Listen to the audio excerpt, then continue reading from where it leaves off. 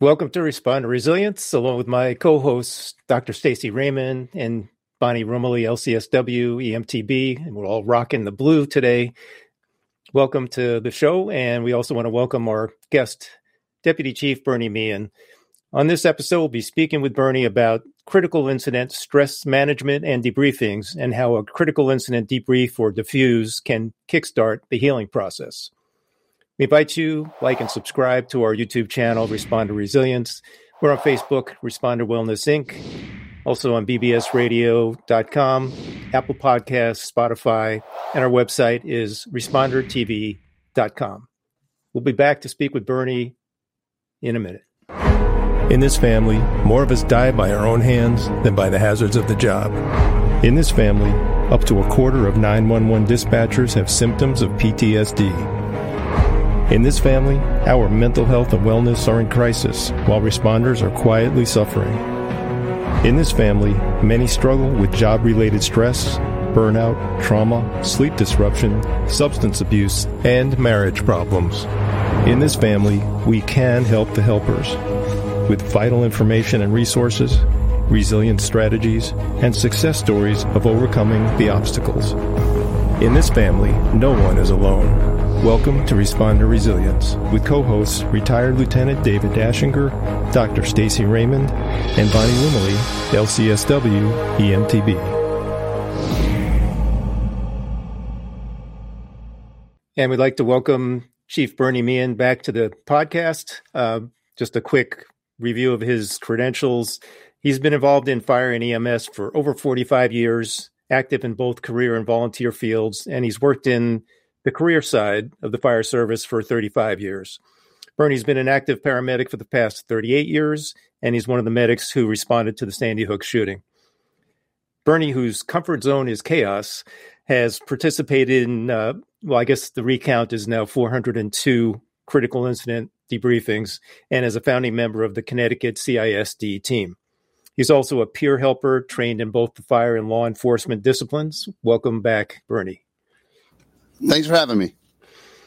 So let's kick it off. We have a lot to talk about. And I think first thing we might do is demystify some of the terms that we hear all the time. CISM, CISD, debriefings.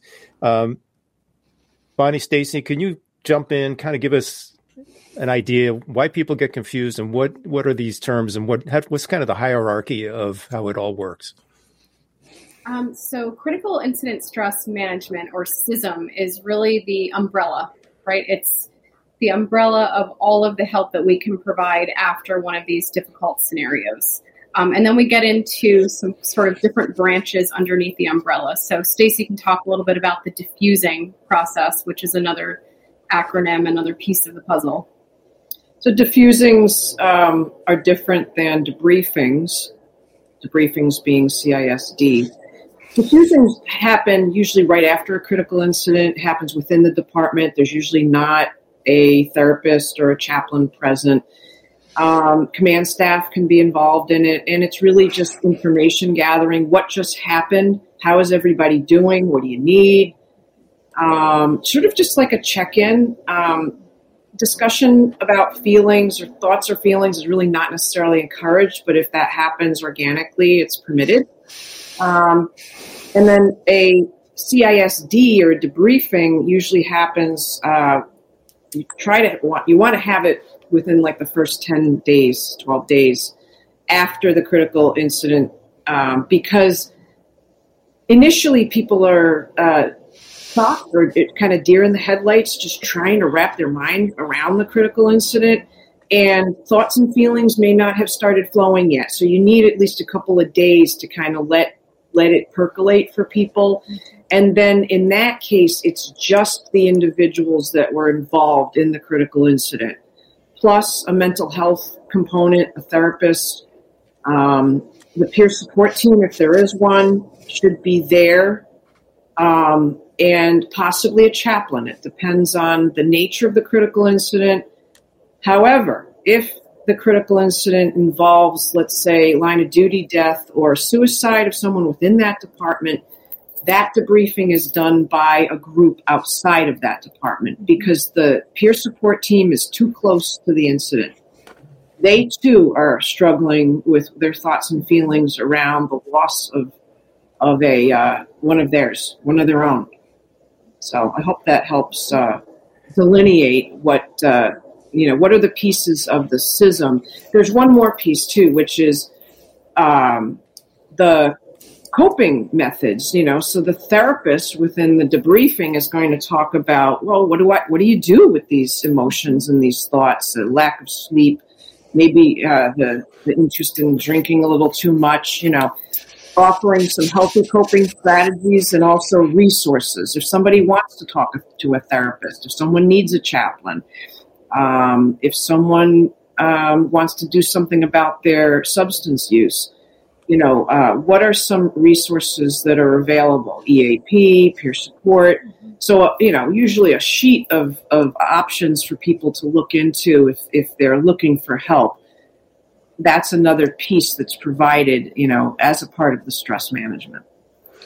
Great. So Bernie, let's jump on this part of it quick so people know, from your perspective, when there's a need for one of these interventions, debriefings, diffusings that you have attended, what are the steps? How does it get started? How do you get involved? I'm going to add one more that we don't often see, and I don't know if Stacy or Bernie have been involved with one of these, but there's also a demobilization one. And I've been involved in maybe 3 or 4 in my career. When you have a huge event, natural disaster, line of duty death of a large department, that sort of thing, and you have a mob. And the community, it also occurs in a small town where something bad happens, and all of a sudden, the populace is gathered on the steps of town hall, and you're the only one between chaos and control. And you get them all together and say, okay, here's what happened, what we can tell you. This is what, and Stacy's going to give you some ideas of where you might, how you might be reacting. We have a bunch of handouts here because you obviously can't hit everybody, at a huge event, but you try to do as many as possible. But, that notwithstanding, the same thing, I liken a defusing to going back to the firehouse or police station, EMS garage, and wiping off the tools quick. That's what a defusing is. I've done many of them, and most of the time you don't even know you're doing a diffusing. Fire officers do this on the tailboard of an engine, stand up on the engine. Hey, guys, come over here a second. This was pretty bad. Let's gather our senses here for a second and then go back in service or whatever. Most peers don't even realize they're diffusing people. And Stacy and I know I've been with a few with Stacy where you're just watching it as it's happening organically. And you might not even have to be a trained peer helper to diffuse somebody, but if you are, then that's even better. But the debriefing in the early research, way back in the 80s, was between 24 and 72 hours. I think we've learned more. I like Stacy's idea. It takes a couple of days to react. In the old days, I can remember doing a debriefing, if you will, at the 36, 48 hour mark, and then winding up having to do another one a couple of days later. We don't do that much anymore. It's usually one. And, I think that's a good thing.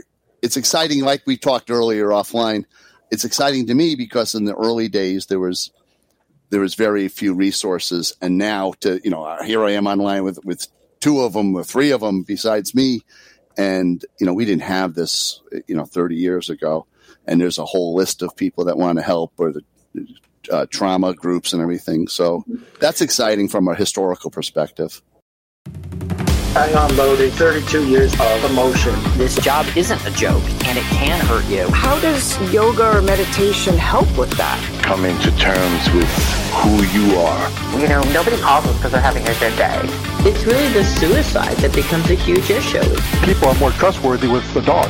Sleep deprivation helps them either be better or worse. Completely secretive when we started this. So it's pretty much taboo. Take care of the people next to you.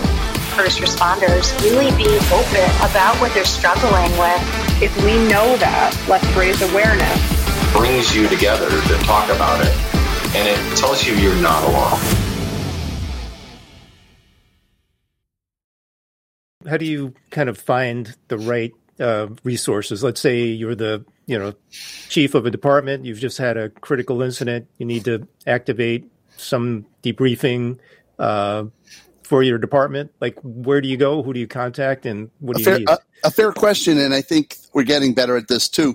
COVID screwed this up royally in Connecticut because with the PTSD bill,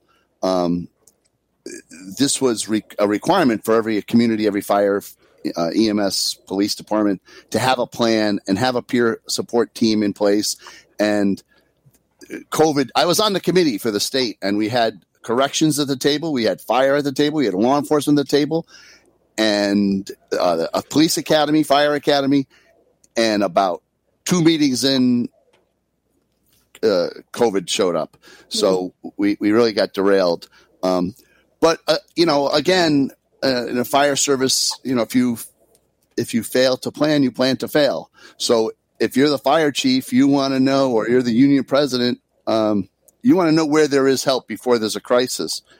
It's starting to happen. I know Stacy and Bonnie are involved in some of these things. I'm involved with a couple of them on the periphery at this point. But you want to know who to go to. And in the past, when we started this in the late 80s, there was just the Connecticut CISD team. And we got called for a lot of stuff. And a lot of stuff wasn't appropriate for a peer-driven CISD team. Now, and I don't want to say there's competition, but there's choices. So if you want to call cable and say, hey, Connecticut Alliance Benefiting Law Enforcement, who does a lot of the training, and say, hey, I need some peer helpers, they'll send them over to you. Or I need some mental health people, send them over to you. If you want to call the Fairfield County Trauma Group, call them. You want to call your EAP affiliate, as long as you know they're really good, call them. You want to call the Connecticut CISD team, give them a call. There are choices. Again, like I said in the last episode that I was on, you need to vet them out. You can't dial, 1-800-PEER or whatever the case may be and expect that 3 guys showed up that you've never met before and you don't know what their capabilities are. Maybe they graduated college last week or they went to peer helping class yesterday and they have no business running a line of duty death debriefing. Yeah. I would never send a public safety person to a mental health person I didn't meet or hear about or vet out. Same with a debriefing team. There's a whole bunch of different peer people and mental health people. So I know I've been with Stacy a time or two now where the various members from different walks of life showed up and we put it together. And there's been other times where, in fact, there was one that Stacy and I walked into and it was driven by somebody else and they wanted to keep it real tight and no one else besides their group. And I walked out. I said, okay, good. You don't need me. I'm okay with it. I don't need to go to another one. But I think you have to know the players and you have to know the audience more than anything. One of the things, Dave, we talked about is where the stranger places you've done debriefings. And that's the point. You have to be flexible. You can't just say, and I've seen it in the past, if you're one of these really stringent, by the book clinicians, let's say, and there's a few peer people like this, it has to be in a room with a circle and soundproofing and shut your pagers off. And, if you're the only fire department for 25 miles, they can't shut their pagers off. I've done debriefings on park picnic tables and state parks for lifeguards.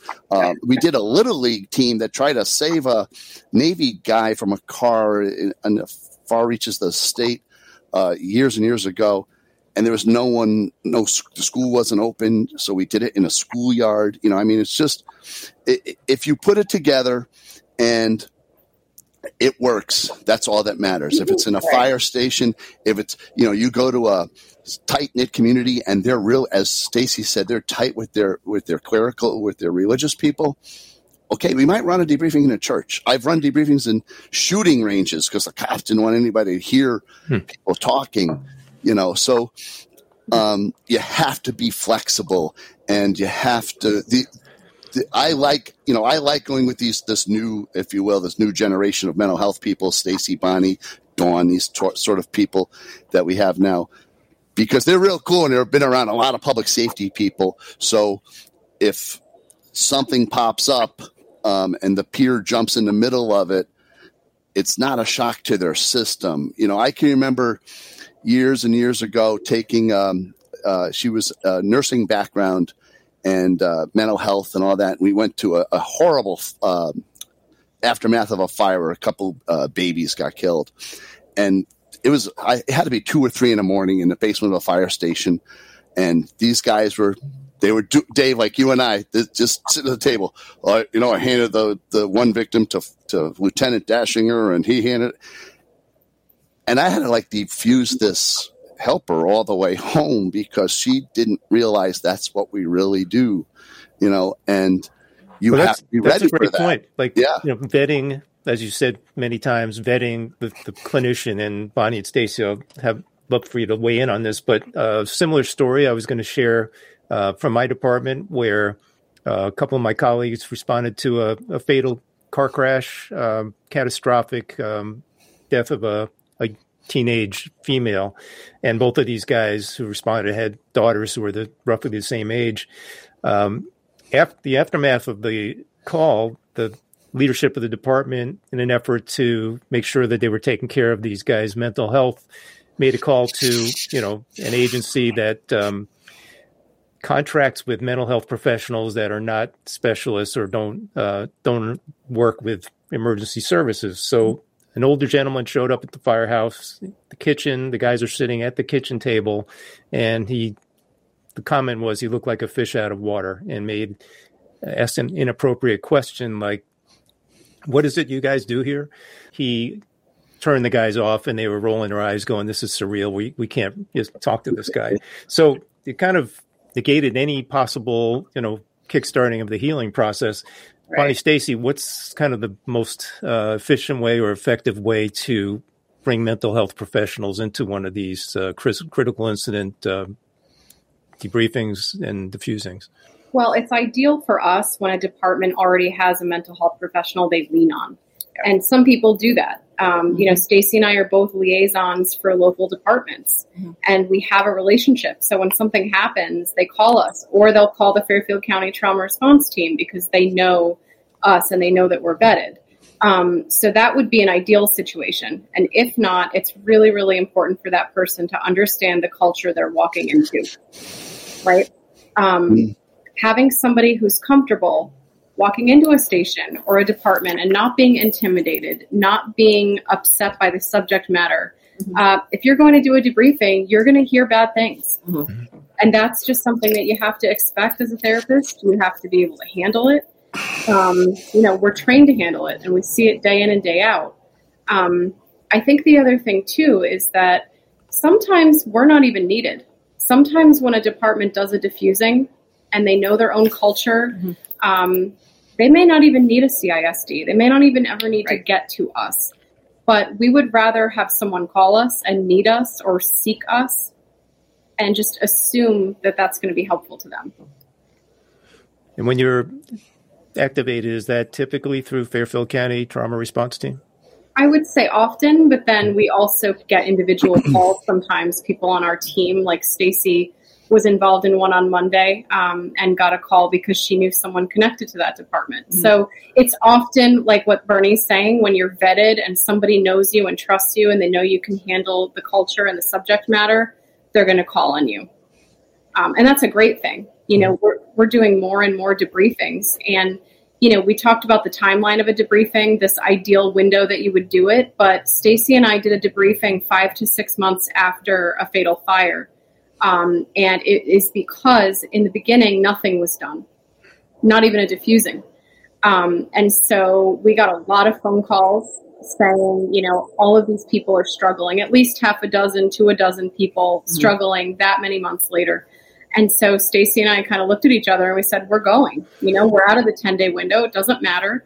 We went, we did it outside we used nature to our advantage with this group because they really hadn't had a lot of mental health before.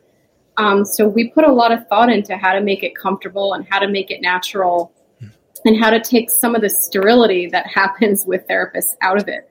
We didn't want to be in an office with bright lights. We chose purposefully to be outside, letting them hear the sounds of nature while we were together. And it was very grounding, and it really helped them. And their peer support team was there. So we coordinated it with them ahead of time. That's right. And it went really well. It's a very delicate balance. What they're saying is, I can't agree with it more. And when I do training for these, the whole stress management CISD process, I pick on people who are the senior guy in the room, and I say, "Tell me about your first fatality," and their eyes close a bit, and they go, "Yeah, it was a '53 Cadillac. It hit a tree on Old North Road," and every detail you can imagine, and it goes to Dr. Mitchell's 2020 recall of significant events. People think a debriefing team's going to come in here and wipe the slate clean. We're not. They're not. You're just going to figure out how to store this in your memory bank and how you're going to deal with it. So I'm sure you could do a debriefing, an effective debriefing with the right players of an event that happened 40, 50 years ago. There's no doubt in my mind. So, and debriefings, one of the other hallmarks to me is it's therapeutic. It's not therapy. And if you need therapy, well, hey, guess what? I got Bonnie sitting right over here, or Stacy, or I know a guy or a person, call them up. So I think that is very important. And I also think, especially for the diffusing thing, and I know Stacy and I have shared a couple experiences like this. Even if you're an insider or an outsider, you come into an agency, you gotta know the lay of the land. And if you get the call, your team is ready to roll, and you get a call, such and such just happened across the state or whatever, you can't be an invading force. You have to just kind of sneak in, let people find their own level. I actually do like the dogs. The dogs are a great icebreaker. Nobody sees these therapy, especially Gizmo, that's that big, as threatening. And they start to play with the dogs, and it just breaks the ice. And food always breaks the ice. Stacy and I were at one where I ran out with a couple of the peers, and we got like 50 pizzas between 3 pizza places. And it was like, okay, we're at a pizza party. But no one understands that you're really diffusing people. Correct. You're just letting them decompress a little bit in a safe spot. And if you do it, I liked Bonnie's, talking about listen to the nature and stuff. You can't force a fire company into a room they're not comfortable in. You cannot force a police department to do a defusing or debriefing anywhere besides a police station most of the time, because that's their fortress. That's their sanctity. Right. Yeah. So, you walk in there, we're going to have a defusing. Okay, we'll do it in the shooting range. Mm-hmm. Okay. There's a convention center next door, but we'll use the shooting range. So very important to maintain situational awareness of the group you're in. And that's why the mental health people, like you were talking about your previous experience, Dave, if they don't know the lay of the land and the personalities of the guys or the group, they're going to fail. You can't just walk in here on a clinical basis and say, okay, we're going to start this process and fix you. Head back outside the door. We don't need your help.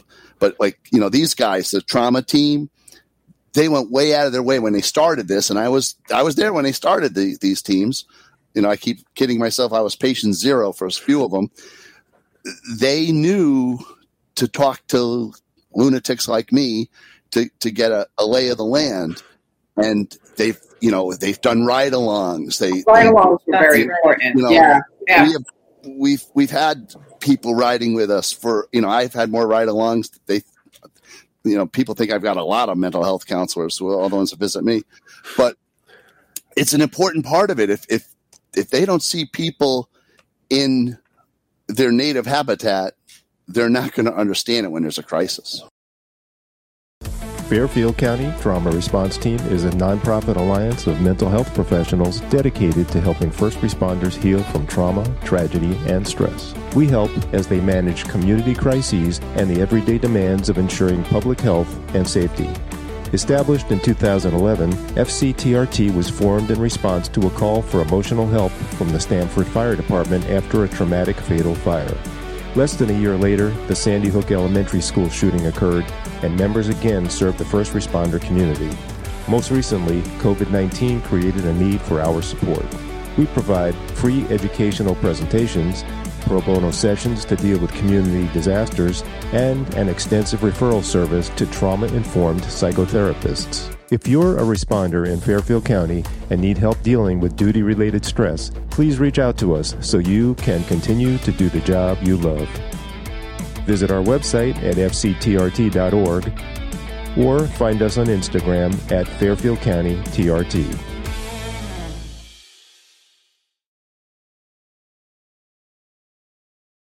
I wanted to say I'm an EMT. I've been to a debriefing where we had to educate the therapist on all of the acronyms so that we could get through what happened on the call.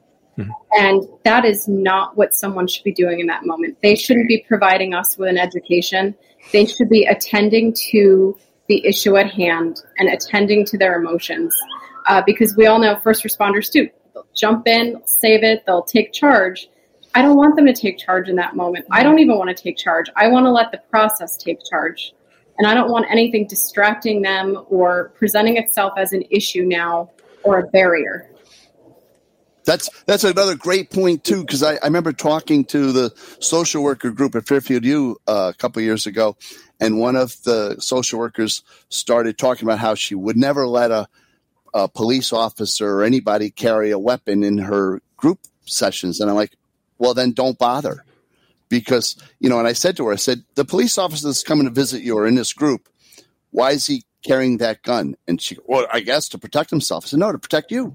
Mm-hmm. And he's not going to, or she's not going to come in this room without their weapon. They're going to leave it in the car because you're uncomfortable. If you're uncomfortable, then you shouldn't be there.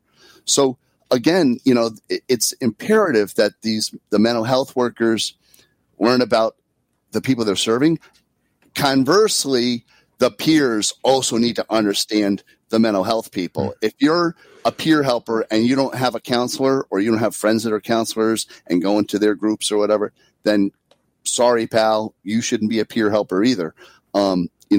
There's give and take on both sides, and we've come so far, in the 30, 40 years we've been doing it, I guess, that you'd hate to lose any ground, but like these guys, on the screen here, they're really doing a great job getting the word out. And you have to be able to, I've been at these things many years ago where somebody would go off the reservation because they had a problem aside from the call, something in their childhood or domestic violence or something, and there was almost nowhere to turn. And I'd be in a panic. Oh my God, now what? And now I just have to say, I know a guy or I know a woman that's a counselor. See me after this, or she's sitting over there. Take it outside afterwards. It's such a help to have these people at arm's length to say, hey, the floodgates are opening. We're going to make you warm, safe, and dry here tonight. But tomorrow morning, you're calling Bonnie first thing, and you're going to go visit. And the sirens are not at my house. They're at those guys' house before anybody on the show thinks it's me being a Sparky. They're always here. I pay them to go right on cue. Right. Didn't you know that? We're doing recording. Part of the responder resilience ambiance that we love. Well, great points, Bernie. And maybe we can even come back to the, what happens if the debriefing goes sideways. But as maybe someone that's never been to one of these, or someone that's wants to know how you guys do it, Stacy, can you talk a little bit about the process and the therapeutic part of it? Like, what does that look like? What would you see happen with responders as they start to go through the process of debriefing, decompressing from an incident? I could answer that. There's a set time. We try not to make it time limited, but we allow 2 hours. It's nice if there's a little food there. Definitely some water, a box of Kleenex, because you don't know, what emotions are we going to get into. You walk in. I think that the older members are probably a little uncomfortable because of the bad reputation that debriefings have gotten, right? So there's, you can kind of sense I sense their discomfort.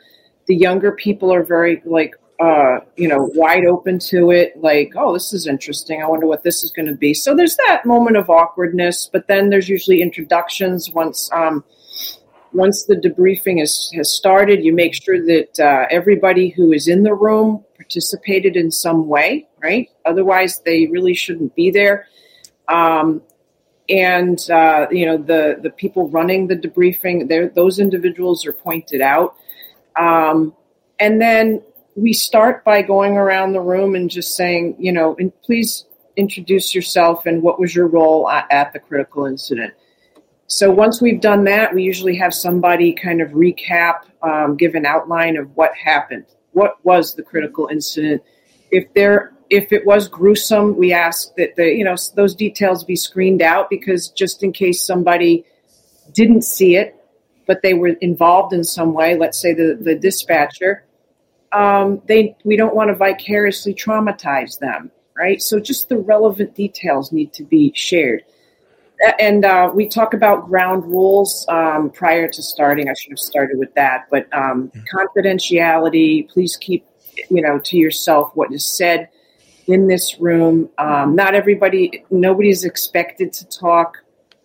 We do ask that you stay for the entirety of the debriefing. We don't know how long it's going to take, but there's just a few things that we want to get through. Is there like a typical time length? I mean, what's the range? I block out 2 hours. I ask the peer support team to block out 2 hours as well. Is there anything else that you want to add to the initial? Well, it depends on the size, Stacy. I do. Right. If you've got a crew of 3 people, it might only take you an hour. If you've got a dozen 90 people, right, then you're going to be using more time. The other thing, too, is that we go in pairs. So for a diffusing, I could do a diffusing at my department, right, on my own with some people. But when we do a debriefing, we go in pairs, because if somebody leaves that room, one of us needs to go and check on them and see what's going on. We don't want anyone being triggered, or maybe something else is going on in their life and this has tipped them over the edge. So we always make a pact, basically, that one of us is going to go and check on that person and see where they're at. Mm-hmm. So that's another important component. We're always reading the room. We're always gauging the emotions and kind of the mood once we're in there. And there's so much for us to observe, right? It's like when first responders get on a scene, you're observing and you're taking it all in. Well, we're doing the same thing. And we're going to be very sensitive to pushing people or to who might be having especially hard time. And a lot of times we'll close the debriefing and some people might want to stay after and talk to us. That happens a lot. They'll come up kind of one-on-one and, thank you so much. This was great. And, I'm really thinking about these other calls. Maybe it's time to get help. So I look at the debriefing, too, as a door that opens for people. And if you do it well and they feel they can trust you, then they're going to be more likely to say, you know what, maybe I need to open a door and do some other work in my life. Not everybody, but some people. That's got to be huge, just to have that personal connection with somebody, which is, it's actually how I found you guys when Stacy and the team from Fairfield County Trauma Response Team came to my department.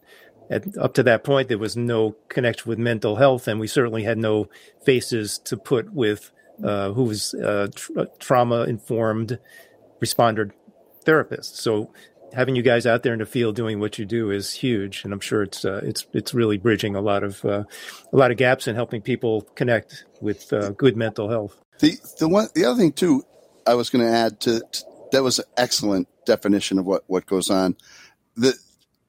The peer has to be an expert facilitator.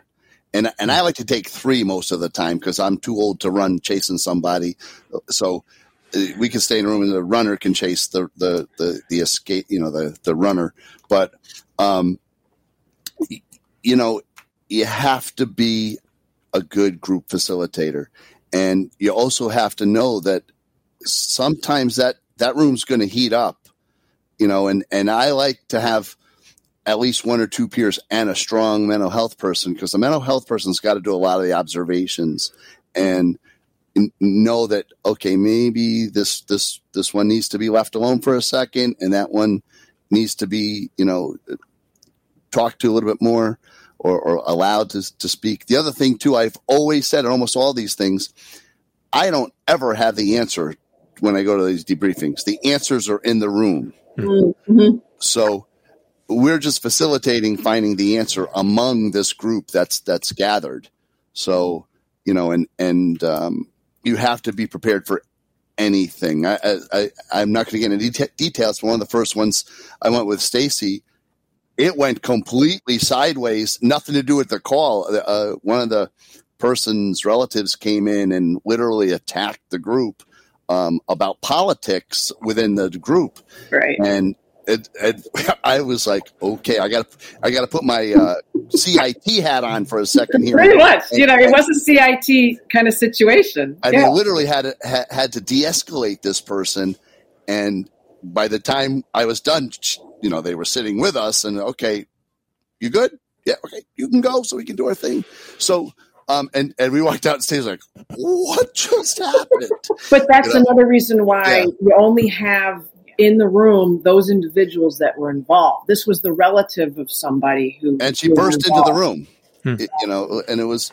I mean, I've been to a couple of others like that in the past, but this was one that stood out, in a very traumatic event that somebody's relative was really twisted up and found us, and it went off this way.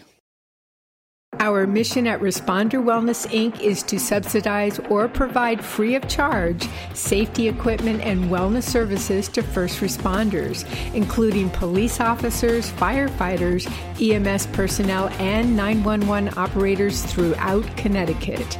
Resources include scholarships to train new EMTs, a responder and veteran-only AA group in Danbury, Connecticut, as well as police vests, a fire and EMS boot program, yoga classes, gym memberships, and T-shirts. The founder of Responder Wellness, Inc. co-leads a peer support group sponsored by Fairfield County Trauma Response Team. Responder Wellness, Inc. is a nonprofit 501c3. Find us on the web at responderwellness.org, on Facebook at Responder Wellness, Inc., or email us responderwellness@gmail.com. Responder Wellness, Inc., putting responders first. The other thing, too, is sometimes we'll walk into a department and they don't understand what a debriefing is either. So Stacy and I did one where one of the leaders showed up with a laptop. They were ready for an after-action review. Right. They were ready to give us all the facts. They were ready to show us footage of the event. Mm-hmm. They thought that we were like kind of peer critiquers who were coming in to say, hey, you did this wrong on the fire scene. So we had to really, in the beginning, explain why we were there. Right. We said it's not an investigation. Right. Yep. And this is also where I struggle with this at times now too, because I'm a command level fire guy, and I started as a entry level fire guy, and they'll tell you, the peers are peer driven, but it does pay off many times to have a command level guy with you who's also peer trained, such as myself, to take the chief aside and say, hey, chief, you know what you need to do? Take a powder. Let the guys do this. They're good. I'll go in there with them, but you need to go down the hall. Or this isn't a critique. I with Stacy a couple of times, this is not an operational critique. We're not going over that. I don't care about gallons per minute. I don't care about how fast things happened. We're talking about just how we're doing here. So the mix of the peer helpers. So sometimes it pays to have maybe an entry level guy, a mid management guy, a command level guy. The command level guy might just be the facilitator to the event. Hey, everybody, I'm generally pretty loud and obnoxious. Get in the room. Oh, okay, chief. That's where we're going. I'm going to wait outside while Stacy, Bonnie, and the two lieutenants or captains on the peer team are going to talk to you, and I'll be down the hall. I'm going to order some pizzas for afterwards or whatever. But there is a place for everybody at whatever rank, you know, and we're finding that out as we go along, that you can't just say it's this guy or that guy. And the other thing that I think was on your list that's very important that gets missed so many times is these things work so much better if everybody's in the same room. You know, police like to be, in most places, police like to be with the police, the fire guys like to be the fire guys, EMS likes to be with EMS if they can get off the call. Everyone forgets the dispatchers. But if, you know, in certain places, if you say, okay, you know what, I got the cops coming, I got the fire guys coming, I called EMS, we're all meeting here. And even if you get a strong peer guy or a strong mental health peer person and you see the people's eyes, why are these hose heads here? Because I invited them, okay? Oh, okay. And they might have some answers that you don't have. Right. Yeah, they participated in a way and have information, saw something, heard something that actually could be very helpful. I can't tell you how many times I've been at a debriefing, defusing of, let's call them BLS providers or law enforcement providers, and the paramedic or the Lifestar nurse or physician ER nurse says, oh, well, you know, this is why the person succumbed to their injuries. Oh, I missed that. You know, so it's very interesting to see the fact phase come through the group, and they go, oh, well, now it makes sense. Yeah. And that takes a lot of the anxiety away. I mean, I'm sure that our two subject matter experts in mental health. Well, it could take guilt away, right? Because if those that were first on scene, if they're feeling guilt that this person passed, maybe it was something they did or didn't do, but then someone else can give information about how the injuries were fatal and the patient, unfortunately, was going to expire. I want to go back to just anybody listening to this that has never been in a debriefing. So there's you set the ground rules. It's not an investigation. This is not therapy, what it is and what it isn't. And then, after everybody goes around and tells their, role in the scene, the next phase is, what were your first thoughts when you learned about the incident? What were your first thoughts? We don't get into feelings. Feelings are going to come naturally anyway. Very rarely have I had to say, okay, what were you feeling on scene? Because what did you think oftentimes leads into the feeling phase, right? So there's the first thoughts.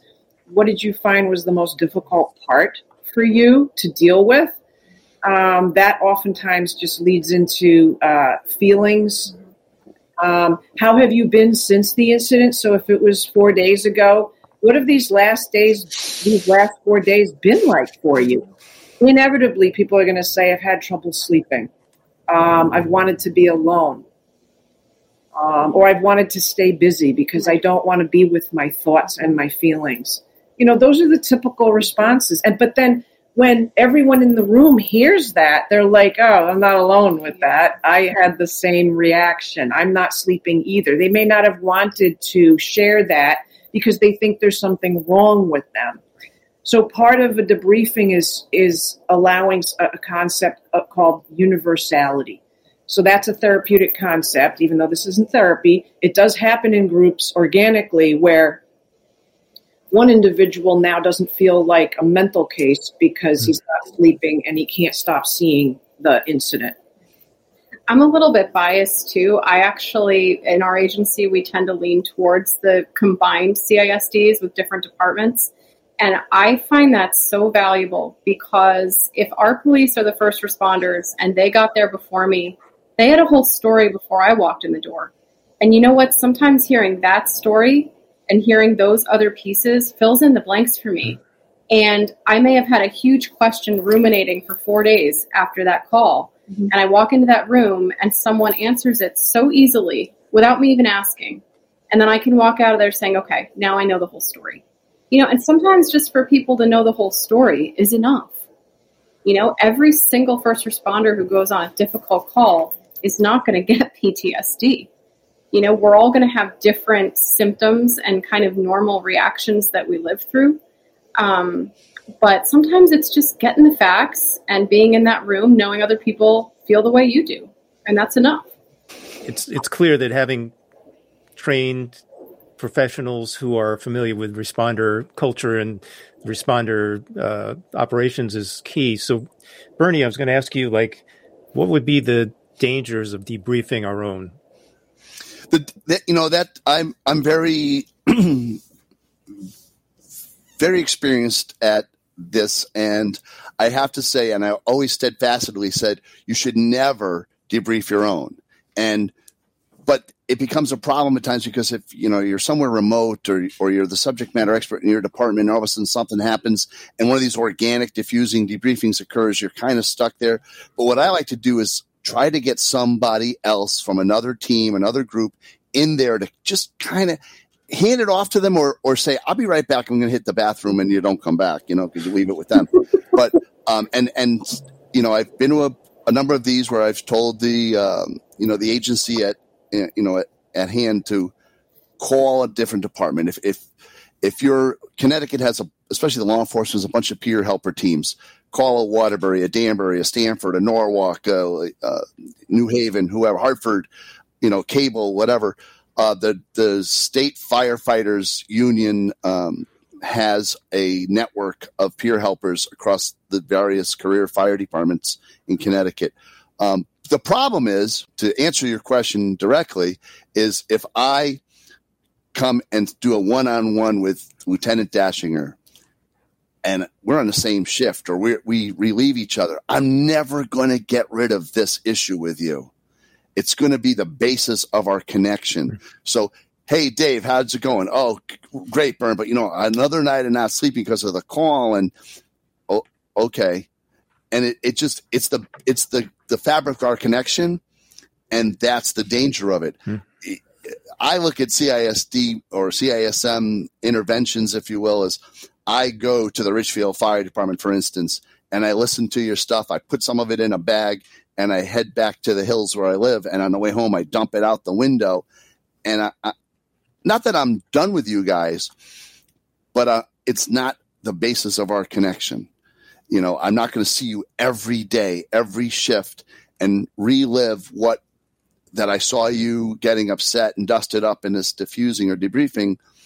It's an intimate moment in these things at times, and it really shouldn't have to be relived all the time. Now, I have met and made thousands of friends because of the CISD activities I've done, but it's not the only thing that I talk to somebody about. And you should never do your own people unless there's really very few other options, because you're just never going to move on to something else. And you're also beating up, yourself and your own people if you have to relive this every time you see them, or, you work in a busy place and there's subsequent incidents that you're attempting to debrief or defuse your own people on. It's going to beat up both of you.